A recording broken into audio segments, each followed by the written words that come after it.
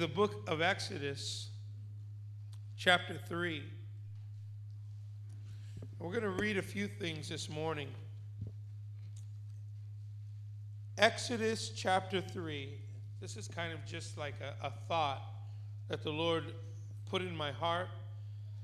And I just want this to be our motive this morning for why we're here. Exodus chapter 3, verse 7. And the Bible says, the Lord said, this is the Lord talking to Moses, I have indeed seen the misery of my people in Egypt, and I have heard them crying out because of their slave drivers, and I am concerned about their suffering. So I have come down to rescue them from the land, or from the hand of the Egyptians. Now catch these two words, to bring them up and to bring them out. To bring them up and out of the land into a good and spacious land, a land flowing with milk and honey. Now catch this, the home of the Canaanites, the Hittites, the Amorites, Perizzites, the Hivites. Father, bless the reading of your word this morning. We love you and we thank you. And everybody said. As I was reading the scripture the other day, the Lord began to really minister to my heart. And I felt him impress strongly in my heart that in this promised season of expansion, No, not yet. In this promised season of expansion, Isaiah 54, 2 and 3 describes and tells us as Victory Outreach, we are in a promised season of expansion. The Bible says, for you shall expand to the right and to the left. That word shall says that it's going to happen.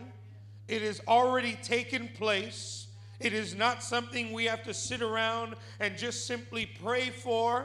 We don't have to ask God for it. We don't have to say, Lord, I wish this would happen. He is saying, he's telling us like he told Joshua, Joshua, do not be afraid because I am taking you down a road you have never been before, and I am going to take you down a road that you've never been before, but don't worry because I've crossed over before you.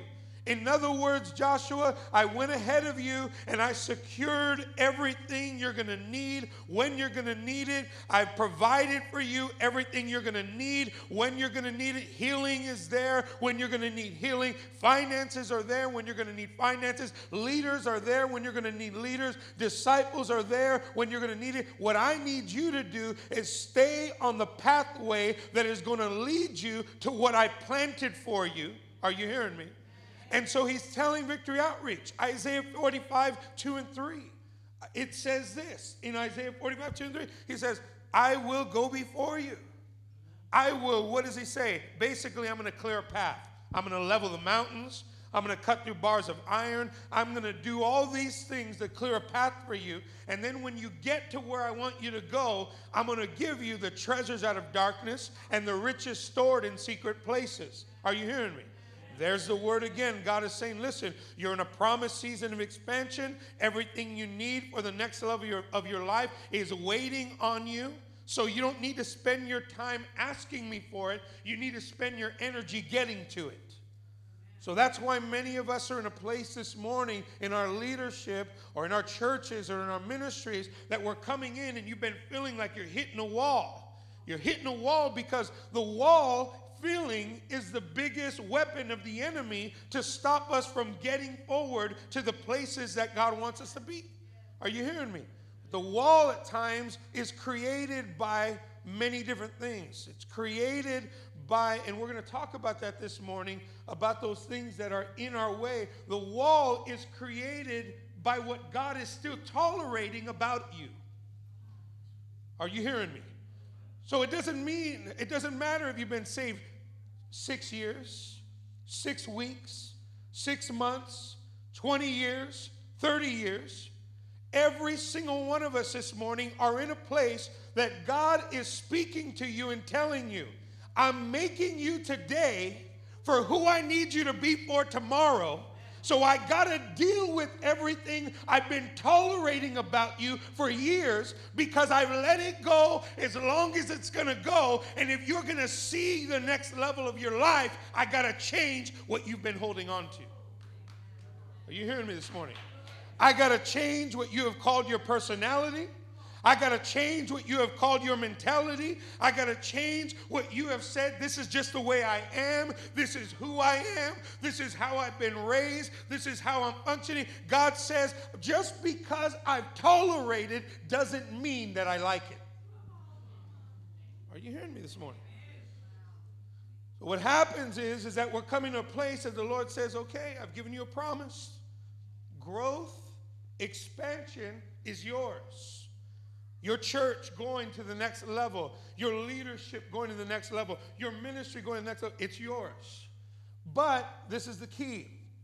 As we read this scripture this morning, sometimes the expansion or the pursuit of expansion or the desire for expansion becomes all about us going to the next level.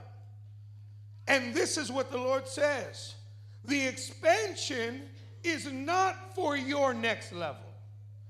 The expansion wasn't created for you to have the milk and honey. The milk and honey is a blessing of obedience, but the land and the expansion of your church is because I've seen the misery of hurting people. Are you hearing me? See, in a time, and sometimes we come and even we're guilty as pastors, as leaders, as motivators, that we want to come and encourage and get everybody excited to want to go to the next level and to expand their life and go into the new territory. And what we do sometimes is we overuse God's going to bless you in the next level. But really, the Lord says here in Exodus that I didn't prepare the good and spacious land for you to have the milk and honey. I prepared it because I have heard the cry of my people, and I have seen the misery of the hurting people. Are you hearing me? What it does is it gives us, it sets a precedent for us as leaders. It aligns our motive. It says, yes, I want to go to the next level, but God, I don't want to get there for me. I want to get there because I want to see and respond to the hurting people that you're looking at. Are you hearing me?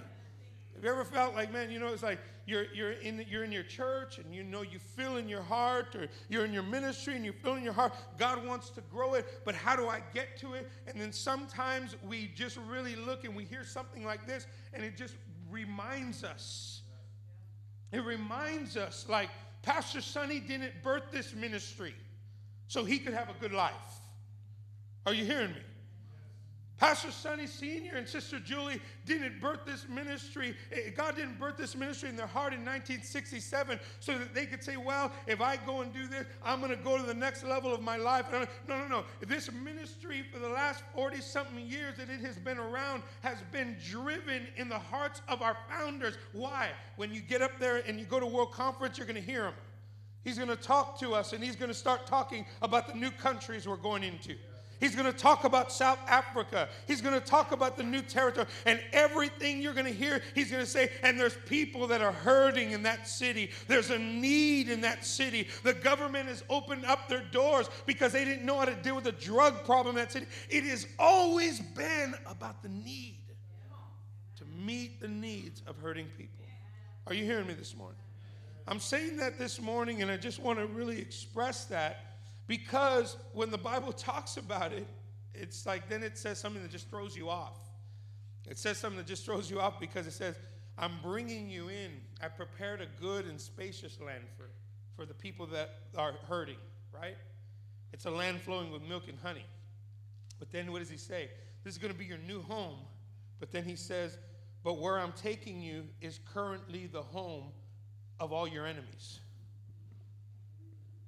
Are you hearing me? He says, I'm calling this your home, but your enemy is living in your home. Then we start to wonder and we start to think. It started making me think as I heard this. I started thinking about where all the difficulty is coming from from getting established in the next territory of our lives.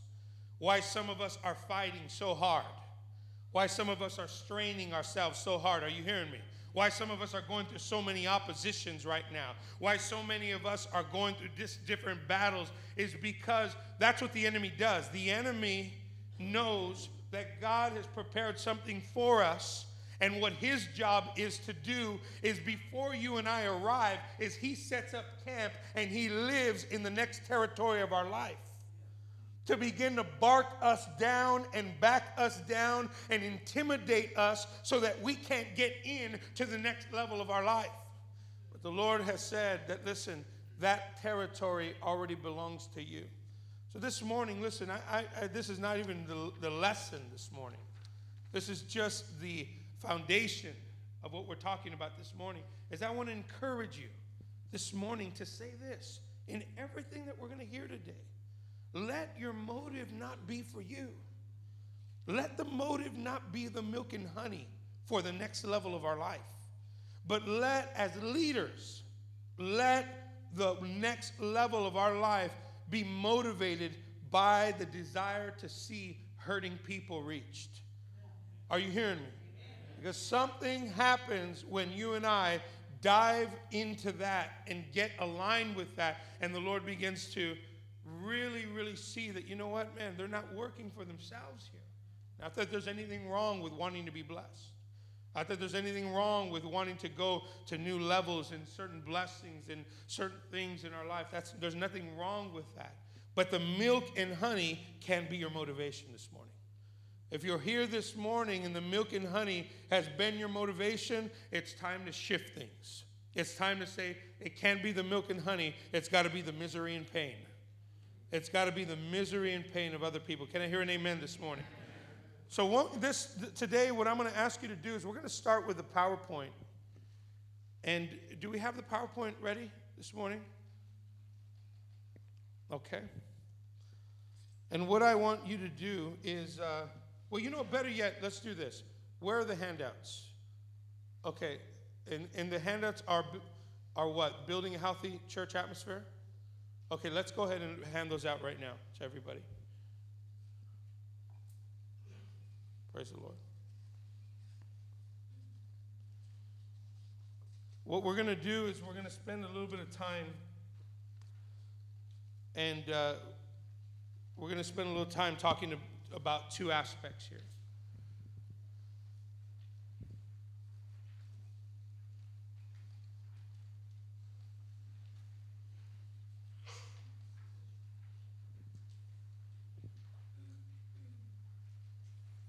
What I'd like to do is before we can hold off on the PowerPoint, and we're going to go to this lesson first, okay? I want you to turn to page 1 here, or page 2 of Building a Healthy Church Atmosphere. Now, understand this morning, leaders. You are the ones that God is raising up to build your churches. The other day we were in a church and the pastor had about 250 people in his congregation, but he had almost 40 leaders, and something didn't match. I asked him, I said, well, you have 250 people, and I said, you have 40 leaders. I said, now these are all legitimate leaders, right? They're not workers. He said, yeah. I said, then how come you don't already have 400 people? He goes, well, I don't understand. I said, well, you mean to tell me that you have leaders that are leaders on your team? I said, but they don't have influence of at least 5 to 10 people? Then who are they leading? Are you hearing me this morning? We're going to get down to the grassroots of things here. Is that we have to begin to look at, and it doesn't mean that there's a system or a formula. We all know that, some leaders will just have, but we're talking about building up our leadership to start reaching their level of influence, a higher level of influence. We have to, sometimes what happens with us is that we're in a place where we're building, we're growing, and then we have a core that starts to surround us, and then as that core begins to develop and that core begins to surround us, what happens is that the question of, does the life of those people that are surrounding you in their ministries, is it showing up in your church services? Some of you are Bible study leaders, and you could have 20 people in your Bible study, but every church service you show up alone. So how are you helping us build the church? Are you hearing me? Some of us, we have people, and you have a life group, or you have a youth ministry, or we just went the other day. We were at a church, and the youth ministry had almost 200 people in their youth service, almost 200 youth in their youth. You know how many people they had on Sunday morning? They had 160 people in their church service. So they were celebrating, and then we came in and we just tore down their whole world. We said, we just asked one question. How come there are no young people on Sunday morning? And they looked and they said, what do you mean? They said, well, we have our youth service. I said, well, the gang wasn't birthed as a side ministry in the church.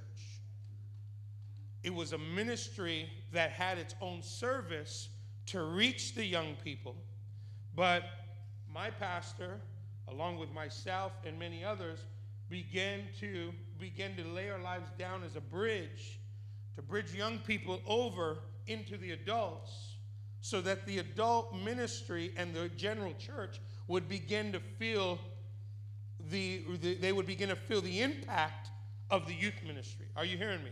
Pastor Sonny Sr., he didn't let us just have a successful. It was always, we would come and say, Pastor, we had 250 young people this Sunday night, or this Wednesday night. We had 400 young people. He would always hit us with the same question. Where are they Sundays? Where are they Sunday morning? I don't see them. Let me pull up a tithing report. Where are they on paper? Where are they in the tithes? Are you hearing me? So the thing that we are looking at this morning is that there is an understanding of motive. Why do we want to grow? Is because the Lord has seen the hurting and the misery of people. Then there also becomes the issue of responsibility, that we are sharing the responsibility with our pastors to grow the church. And we're not just growing by activity, but we're looking for results. So we're asking ourselves, does the life of our ministry, that should be the question all the time on our minds as leaders. Does the life and the effort and the work of my ministry show up in our church?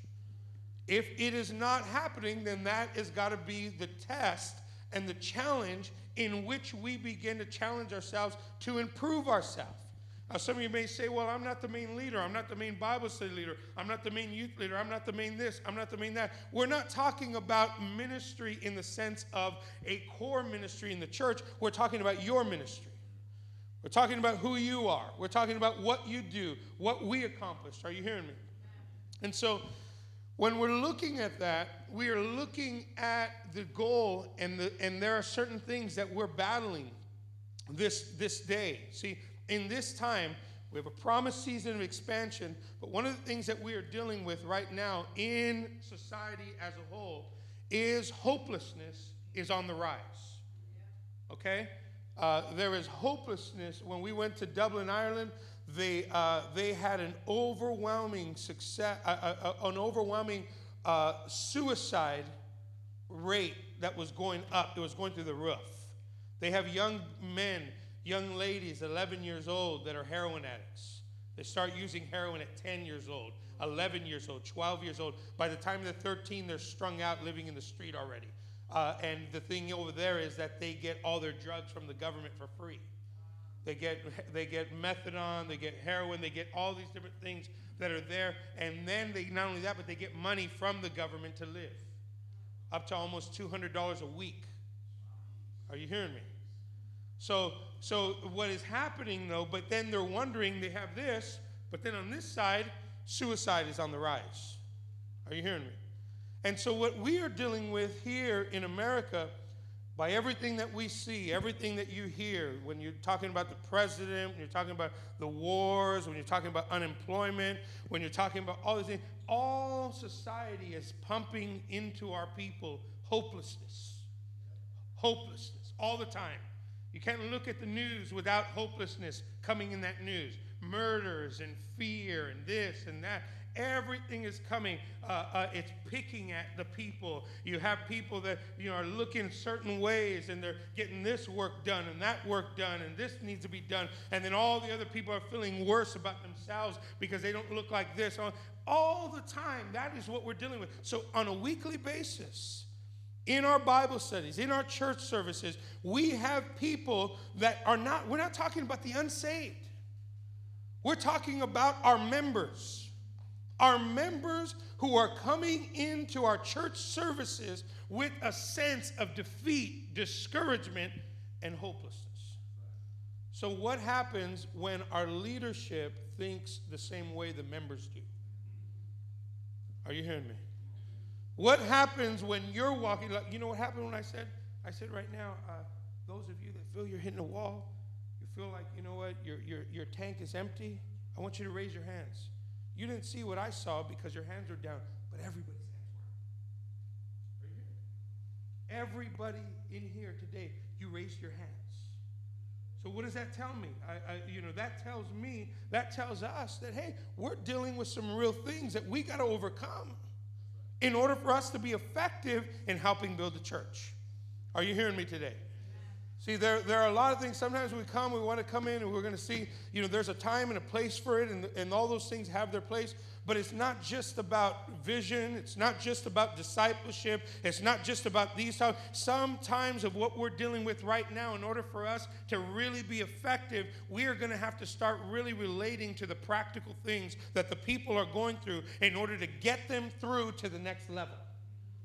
Is that fair to say this morning? And so what I want us to do is I want us to look at this lesson here this morning. And I entitled it Building a Healthy Church Atmosphere because I wanted to put the word atmosphere in there is because that's the one thing. If I just titled it Building a Healthy Church, it almost kind of like relates and connects more with pastors. But when you're talking about atmosphere, it's something we're all a part of. Can you hear me? Atmosphere is something we all can affect. We can all make an impact, and it's not just in the church, it's in our groups, it's in our ministries, it's in our life, it's in our homes. It's something that we can, and I believe that God has shown me through his word, he's given us 5 key areas that will really make an impact on the atmosphere wherever we go. And if we make an impact and look for those ingredients in our lives, in our ministry, in our churches, what we will begin to see is an atmosphere that is conducive to growth, an atmosphere that is prepared and readies us to grow at all times. Amen? Some of the things that we have to look at is, let's look and start with page number 2. Where it says a healthy church, okay? It says, have you ever been sitting in church and thought something just doesn't seem quite right? Have you wondered, is anyone else having the same thoughts I'm having? Have members or guests pointed out odd characteristics or behaviors that go on in your church? And have they shared their concern for your church? It could be that the church in question is in an unhealthy state. Here is a list of characteristics of healthy churches and unhealthy churches. Keep in mind that 2 people in the same church can perceive the exact same thing differently. One could think it is terrible, while the other one may think it is great. Matters of preference and opinion are one thing, but matters of spiritual health are another. Some churches become unhealthy, abusive, or even cultic over time. And there comes a point when you have to step back, evaluate the situation, and make changes necessary to bring health to weak areas of your church or your ministry. Take the time to ponder these points and make sure that your church is creating a healthy environment for your members. If your church is healthy, great. I thank God for great churches out there that are loving God and loving people, but there are churches that can be controlling and cause hurt. As you read this, keep in mind that it really matters to God how his children are treated, and his desire for your church is to treat people with love and care. If you have ever wondered, is my church healthy? I hope while reading this list of characteristics, your questions will be answered. Let's start. Healthy. The church is a place of blessing and freedom. It is a place people want to go. Unhealthy. The church becomes a place of bondage. People attend more out of obligation rather than desire.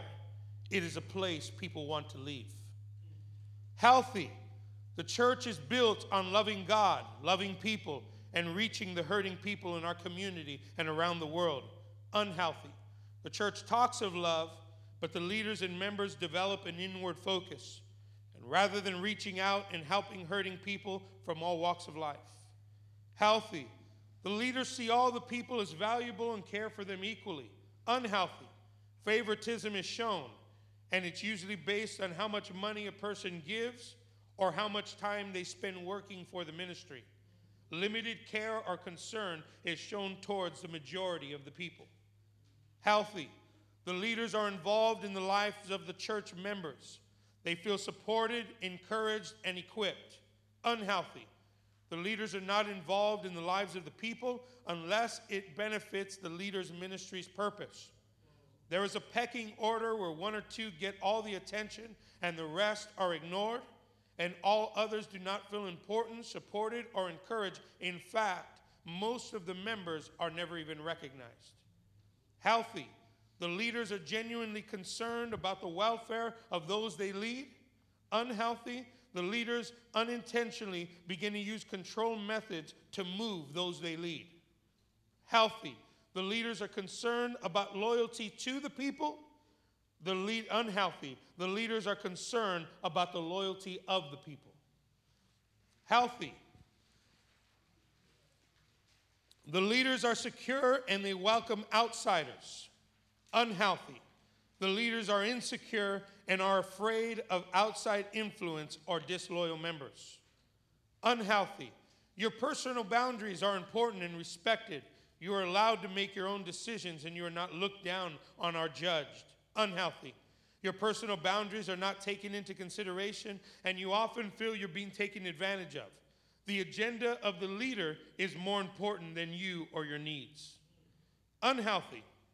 The leaders are easily available and candid when you want to talk, and the leaders value your time more than others. Unhealthy. The higher the position leader, the less accessible he or she will be. Phone messages are not returned promptly, if ever, and conversations are kept to a minimum. Healthy. You are encouraged to question, and the leaders are not threatened, and communication is strongly encouraged. Unhealthy. The leaders insist on total, unquestioning obedience and submission to them. Unhealthy. Are healthy. You are allowed to make your own decisions about how much you give. You feel that you can give freely out of your generosity and gratitude to the Lord. Unhealthy. Lengthy sermons are given each week on tithing, resulting in you giving out of fear or obligation. Healthy. You are not judged by your church attendance. Unhealthy. If you fail to show up to church services or events, you are ignored or made to feel as though you have failed in some way. Healthy. Freedom abounds. Unhealthy. Rules abound. Healthy. The leaders talk positively towards other churches and reach out to help other churches succeed. Unhealthy. The leaders talk negatively about other churches and they are focused inward. They have an us versus them mentality. Healthy. Fellowship is strongly encouraged. Unhealthy. The leaders place little emphasis on fellowship. Work and ministry responsibilities become a substitute for most fellowship events. Healthy. There is a strong sense of unity among the leaders and members. Unhealthy. There are cliques, resulting in many feeling left out, and there's a lot of complaining and gossip. Healthy. When problems arise, the conflict is dealt with fast, with tact, with love, and with care. Unhealthy. Conflict is ignored, and people are told to get over it.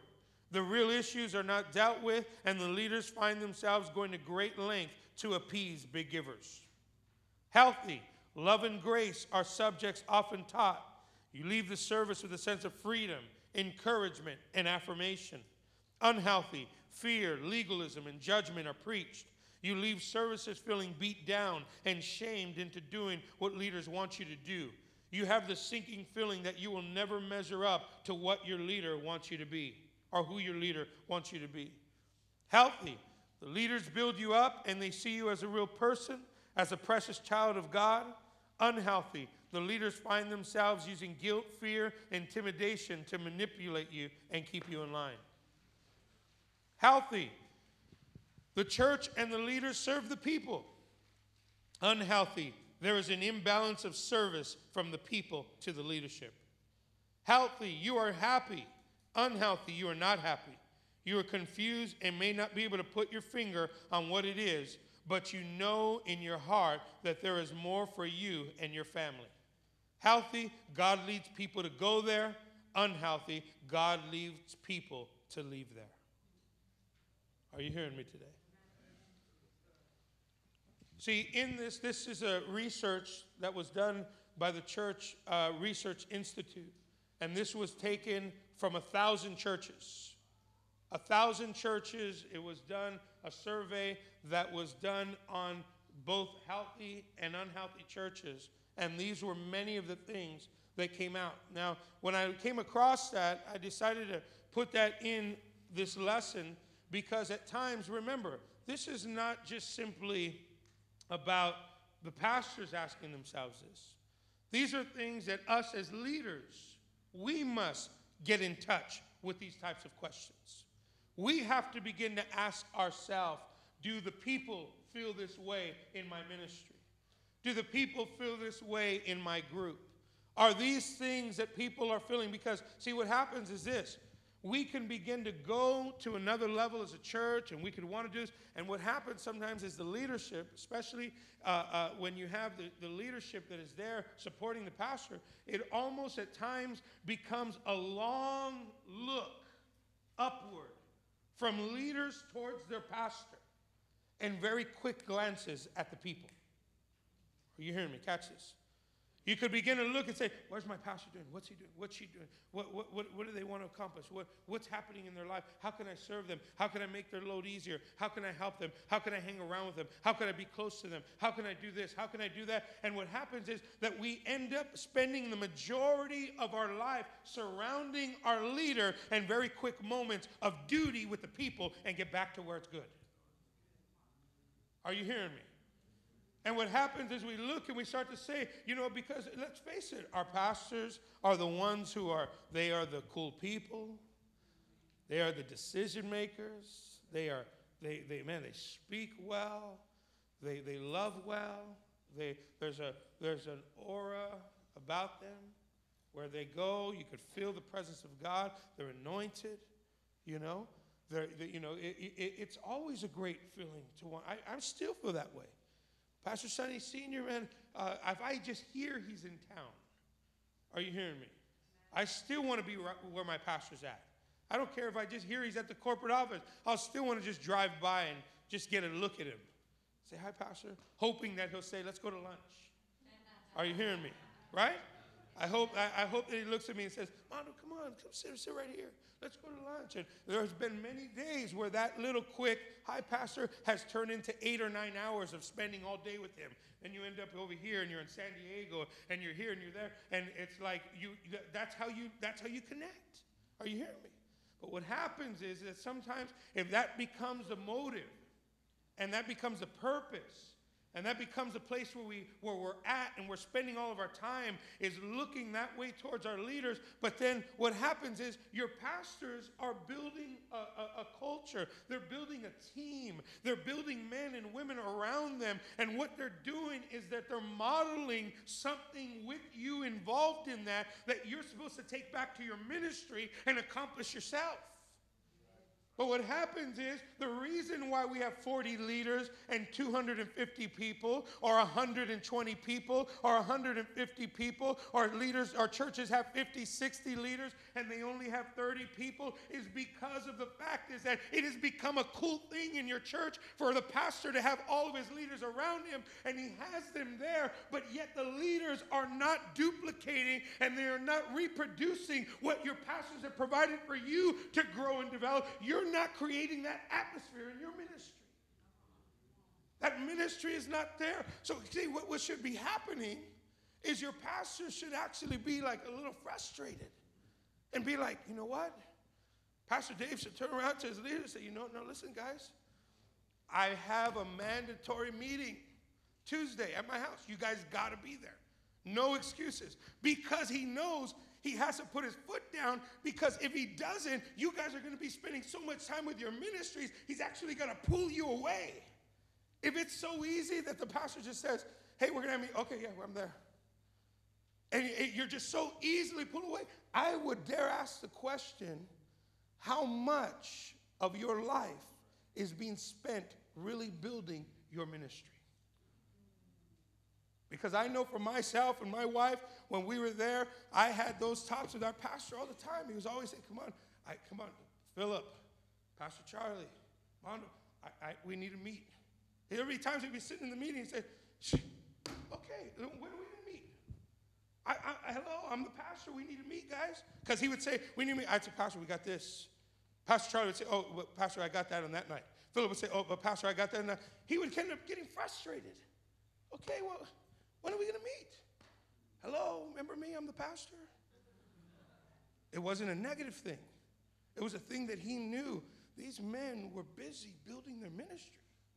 And as they were building their ministry, we had to come. So what it was is, if anything, at times, it was something that had to come in, and we had to make points and moments for him to come in and say, Pastor, listen, what I need you to do is, we're growing, the choir's growing, or the Bible studies are growing on our team, or this is growing. What I need you to do is I need you to come and speak. You and Sister Kim, can you guys come in and speak and minister to the whole team? Because I think there's a lot of new people coming in that you need to really get to know. You really need to get in touch with. Are you hearing me this morning? See, so I'm saying this because this morning there has to be almost a breaking away in the sense of, not from your leaders, but a breaking away from that mentality to begin to understand my pastor has me being a part of this to reproduce it where God has called me, where God has planted. Is everybody clear on that? Amen? So in doing that, there are 5 areas that we want to look that are going to help establish that. Number 1, exaltation. Exaltation is one of the areas of the 5 areas that we want to talk about today that has a direct impact in the atmosphere of building a healthy atmosphere. Okay? Now let me just tell you this. Now look at me. When you talk about Isaiah 54, 2 and 3, it's important that we understand exaltation has nothing to do with music. Okay? Understand that this morning. We're not talking about music. We're talking about a surrendered life of someone who understands their eternal purpose for existing was made to worship the Lord. When you look at the Bible, you look at many, many different stories. You can look at the woman with the alabaster jar. She's one of the most popular worship stories in the Word of God. But there in that story, there was no musicians. There was no singers. There was no song being sung. But her exaltation was clear and clearly identified and accepted by the Lord. Are you hearing me? So what is that telling us? That tells us that when we're looking at exaltation, we're talking about giving God his proper place. And when you look at it, you look and say, well, number 1, it's important to God. Number 2, it's important to our ministry. And number 3, it needs to be important to us. And number 4, if it's important to God, important to our ministry, and important to me, then it should be a part of my discipleship and my training in the hearts of the people, in the lives of the people. How do we know it's important to God? Well, when the Lord wanted to grow Israel, right? He wanted to grow Israel. Israel was a small nation, a small group of people. God said, I want to grow it and make it into a mighty nation. He didn't choose an ordinary king. He chose a worshiping king. He chose King David. And normally, if it was Saul was the king, it would be someone in Saul's it would be one of Saul's sons or something that would have been the king and next in line. But God skipped the blood. He skipped over Saul, and he went and put the mantle on David, because he knew that I need a man that is gifted in the sword and the song. I need a man that spends time with me. I need a man who hears my voice. I need a man that will give me all the credit. I need someone that will give me all the honor. I need someone that will put me at the helm of everything. I need someone that has faith in me. I need someone who trusts me. And he's saying, I know I can trust this guy, because this guy has spent all his time worshiping me when he was tending to the sheep. And as he was tending to the sheep, there was times I gave him a challenge with the bear, and he trusted me to deliver him out of the hand of the bear. And there was a time that he trusted me to deliver him out of the hand of the lion. And then he went and I graduated him to Goliath. And on that day when he faced Goliath, he went up against him, not in his own name, but he defended my name with some stones in his hands. And he went, and on that day I graduated him, because he may have killed Goliath with a sling, but on that day he grabbed that sword and he cut his head off. And that day he let go of the sling, and now the sword was glued to his hand from that day forward. Are you hearing me? This man, I've been watching him. I've been looking at him and how he lives. This is a man I can trust with growth. This is a woman I can trust with growth, because I've been watching her, and she gives me the credit when I'm due the credit. She gives me the honor when I deserve the honor. She gives me the praise despite what she's going through. Are you hearing me this morning? And so the Lord says, listen, when I want to grow Israel, I'm not going to choose a regular king. I'm going to choose a worshiping king. Then what do you do with Joshua? Joshua, I'm going to give you the next territory of your life. I promised this to Moses and everybody, but they chose to not deal with what I was tolerating about them. Moses, I talked to him and told him, speak to the rock, and he hit the rock. And God says, Moses, you're not going in. You're not going into the next level. You're going to die in the desert with everybody else. Why did God do that? Because the same anger that was in Moses and caused him to strike the rock when he should have spoke to it was the same anger 40 years ago that was in him that caused him to kill the Egyptian. And God says, you mean to tell me 40 years in the desert, you still haven't done and dealt with the thing in your life that I've been talking to you about? You've been neglecting it and letting me tolerate it for 40 years, and now you want to get to the next level still having that in you? No, you're not getting into the next level with that, because you will ruin my plans for my children.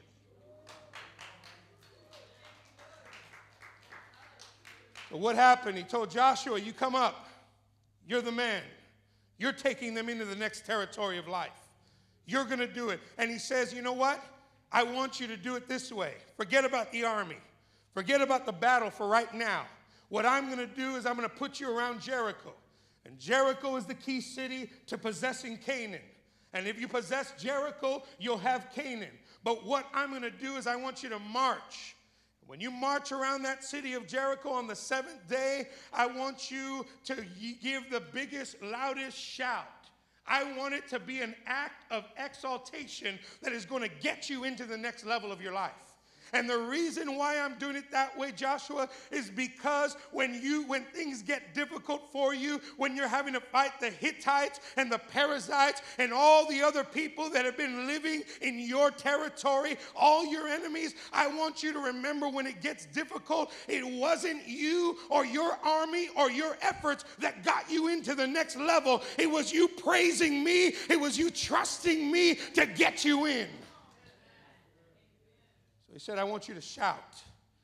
And when you shout, you'll always remember that shout. Because when the enemy comes against you, you'll remember, I remember the shout. I remember, just like David did. David went in, he said, no, it wasn't us. It was God. It was God going. So then you look at that, even in Jesus' life, right? When Jesus was going to go, he wasn't just going to the cross so that we would be cleansed of all of our sins. He also went to the cross to birth the ministry of the church. It was a twofold purpose, right? I'm going to go to the cross. I'm going to cleanse them. My blood is going to be shed. I'm the perfect lamb that is going to shed my blood for all the sins of all mankind. And he went, but then the Bible also says, unless the seed goes into the ground and dies, it goes into the ground alone, a single seed, right? He went, presented his body as a seed. It is finished. He died. He rose again. His death and resurrection birthed the ministry of the church. Power of God fell upon all the apostles in a prayer meeting. They began to speak in tongues. The Holy Spirit fell upon them. And after that, the churches started being birthed. Right? Peter became the first that took the mantle and started building the church. Peter was narrow-minded. He had a focus. He wasn't too open to other people outside the Jewish custom. And he was a little bit focused more on reaching a ministry for the Jews. And the Lord says that wasn't the purpose of my church. It was for the entire world. So I'm going to have to raise up Paul. And Paul rose up with a ministry for the Gentiles, which we are all a part of today. Right? But go back to the day when Jesus was going to go to the cross. And he was going to die. And the human side of him, he was all God and all man, said, I'm about to go and experience this great pain. So all I want is a good meal, and I want to be close to my friends before I go. We went over his friend's house, and he was there. He had the disciples with him, and he walked in, and they were preparing food, and Mary came out with her alabaster jar, and she sat next to his feet, and she began to worship him. She began to pour her love upon him. She began to exalt him without music, without song, without any instruments. And then what happened? Judas is over here and he says, look at this woman wasting that money. What a waste. And Jesus hears him and says, Judas, leave her alone. This woman prepares my body for its burial. It was an act of exaltation that went before the birthing and the expansion of the church. It was the act of exaltation that went before the expansion of the territory for the Israelites. It was a worshiper, an act of several acts of exaltation that grew Israel into a mighty nation. And then, years later, God births a ministry, Victory Outreach. 1967. And there we go, our vision takes off, and God puts it in the heart of our founder. I'm going to give you 5 E's to value in this ministry, in everything you do. These things will never change. Your methods may change, Sonny. Your strategies may change. Certain things may change. Systems may change. But these things will never change. And right at the top of it all, I'm going to put the number one that matters to this ministry most is to exalt me in everything you do and before you do anything. I want to be exalted in Victory Outreach. Are you hearing me? Amen.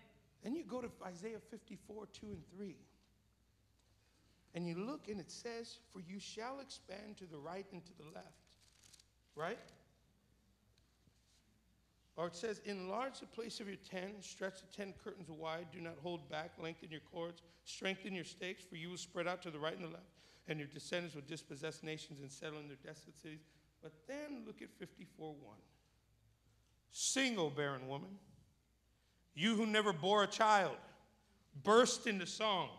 Shout for joy, you who never in labor, because more are the children of the desolate women than of her who has a husband. So there's the command. Before the expansion comes, exaltation will precede expansion. Before your ministry grows, exaltation will precede expansion. Before your church grows, exaltation will precede expansion. When we come in and we want to make an impact on our atmosphere and we look and something's wrong and we don't know it, lift your hands and just begin to say, God, I worship you.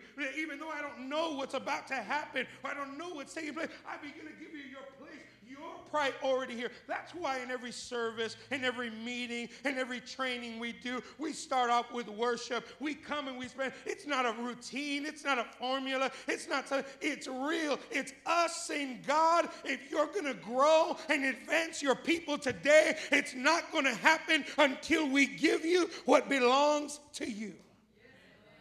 Are you hearing me today? So what does that say? That means that we have to, today, challenge ourselves. And look, how do you value exaltation? How have you valued exaltation? How have you transmitted exaltation? How have you shared it to your people? Are you hearing me? Or has it been that you have been functioning with exaltation with simply a music-only mentality? Think about it for a moment. Are you hearing me? This is the time for us to begin to evaluate. And look, because if you look at your lesson, it says there, it ensures an anointed presence of God that provides a stabilized, settled, and secured atmosphere for the church. Okay? Let's move on to the next one. Very, very important that we understand. Now let's talk about, go to the next page, page 8. We're going to kind of go back and forth here. Remember, we were talking a little bit ago about how the enemy is flooding our people's lives with hopelessness. So the answer to hopelessness is expectation. As leaders, you and I are going to have to position ourselves to become experts in raising the expectation of people. In this time, more than ever, that means that as a leader, you are going to have to learn, as well as all of us have had to learn, you can't wear your emotions on your sleeves. You can't throw the whole day out because you're having a bad day. You can't come into church looking defeated, discouraged, hoping someone's going to pray for you. As a leader, before you come to any church event, you should have had church before you got there. You should have already been on your knees. If you knew that you had limited time, then take a lunch at work and seek God and say, God, you know the day I'm having, and I got to go from church, I got to go from work right to the church tonight, but I can't go in with the depression or with the heaviness that I've been feeling. I need to get a hold of you today, because when I get to church, when I get to my ministry, I need to be like in a position to raise and elevate the expectation of your people. What does that mean? That means we have to identify hopelessness. Sometimes you don't identify hopeless because you're hopeless. Are you hearing me? So it actually looks normal. But when you're excited, and when you're stirred, and when you got the victory, you can always identify hopeless people. You can always spot and see. You ever be talking to your pastor, and then they're talking, but they're kind of talking to you, and then they kind of have an eye over here at the same time. And they're talking to you, and they're kind of waiting. And then all of a sudden, that person walks right by them and they say, oh, excuse me, how you doing? Boom. And you see, why? Because they spotted hopelessness way back there. And they were waiting for him to walk. And as soon as they walked, they stepped up to it and said, this is my job. This is my time. Let me raise that expectation. How you doing? Oh, I know that your husband died, or your grandmother died. How's everything going? Your wife's in the hospital. How's everything going? Well, listen, let me pray for you. I want to talk to you. I want to just encourage you. What room is she in? Let me go and visit. All those things are meeting people's needs, yes. But what they're doing is they're raising the expectation. See, it's very important that we understand this. Listen, two things that are important to expansion: momentum and expectation. Leaders, pastors, and leaders are responsible for creating momentum. People are responsible for creating expectation.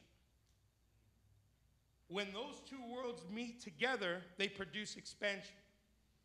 So what happens is, if you have leaders that are not aware of where expectation is not, and don't know how to do it, what happens is you're making your pastors work doubly hard. Because now the pastor has to not only create momentum, but he's got or she's got to produce expectation. When your responsibility is being a connection to the people, you and I, as leaders in the church, should be monitoring, engaging expectation, and wherever it is not, raising expectation, because the pastor's responsibility is creating and protecting momentum of the church.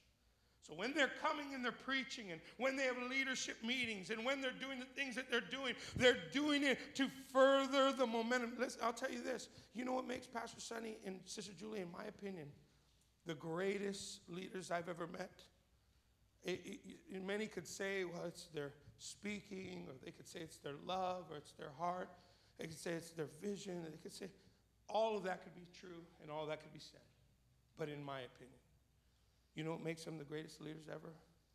Is that God gave them momentum in 1967 in a little neighborhood right there on Glass Street.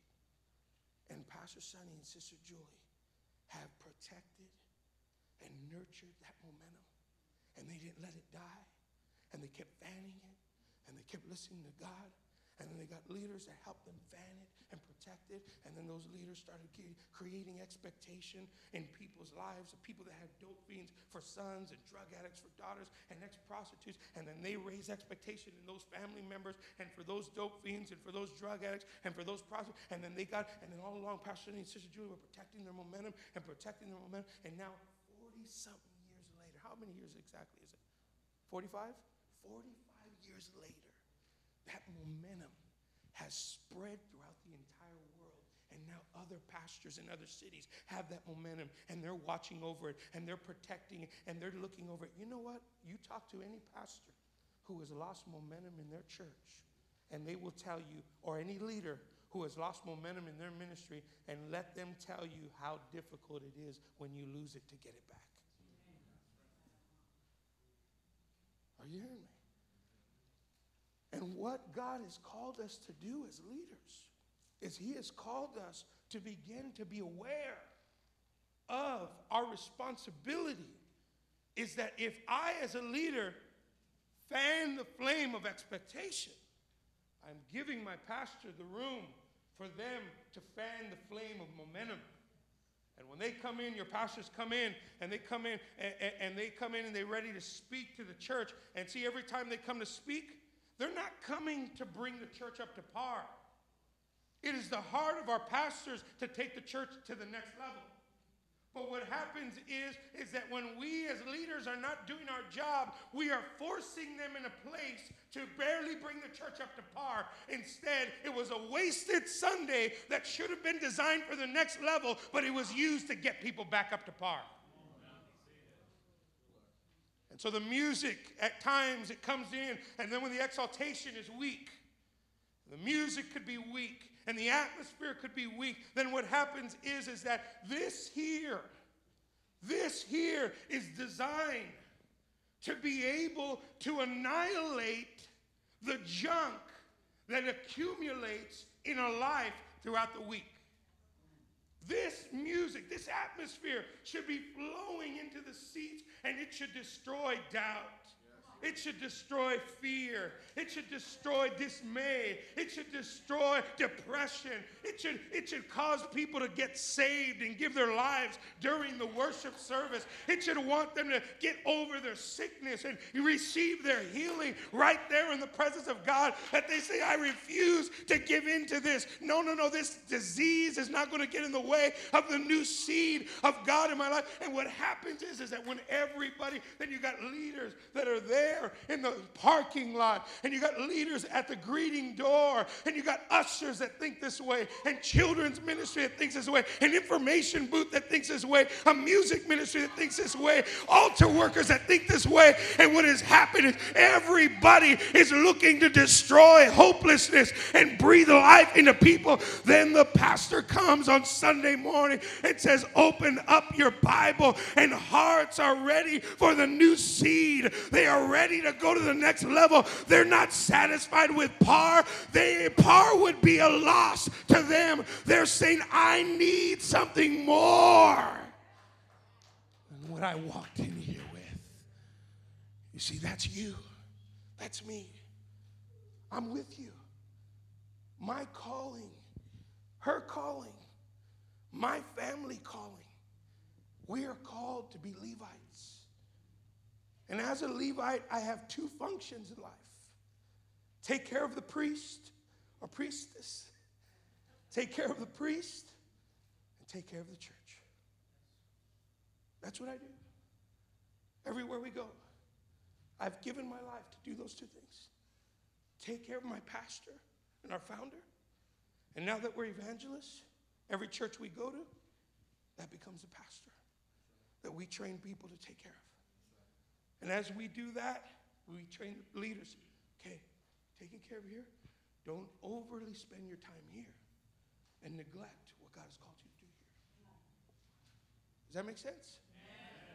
See, this has got to be something that you and I have in us, because there's an element of faith. See, the enemy is trying to backdoor the faith of God's people. He's not coming at them straight right now. He's not coming at the people, just coming and attacking their faith.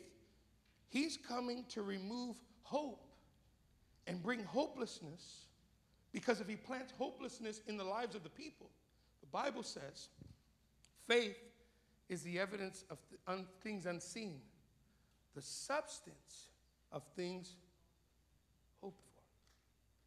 If you have no hope, why do you tend to your faith? If there's hopelessness in your life, you don't need faith. There's someone that's hopeless, you watch him.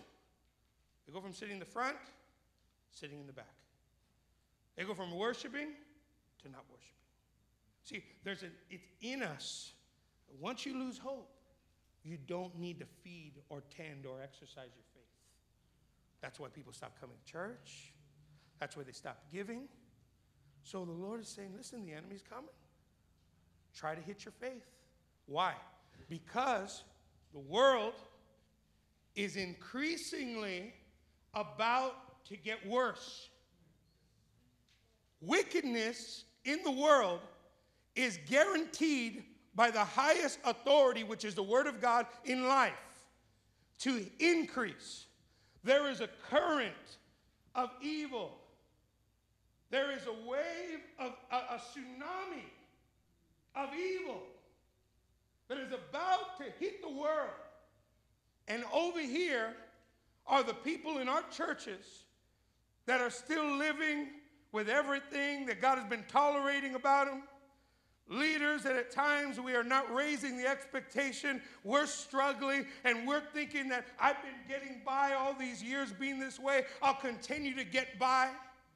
But what God is saying, I'm trying to strengthen your faith, because when evil hits, you're going to have the strength to stand against the current of evil and continue to move, because if you don't, you'll be swept away, and you'll be a part of the Word of God when it says there'll be a great falling away and men will become lovers of themselves rather than lovers of God. Are you hearing me today? And so what the Lord is saying, listen, I need these. If you look at all these principles, they're all things that tie us to God. Every single one. Exaltation, right? Expectation. What is expectation? Expectation is a faith lift. It's an encouragement. It's a life. It's been speaking into lives of people. It's recognizing. It's recognizing the things that God has done in their life and reminding them of that. Are you hearing me today? Amen. Praise the Lord. Okay. This is what we're going to do. Before we go any further, how many are getting some out of today? Okay? Before we go any further, why don't we go ahead and we'll take a break and we can get some water and, refresh ourselves a little bit, and we'll be back in 5 minutes. Amen?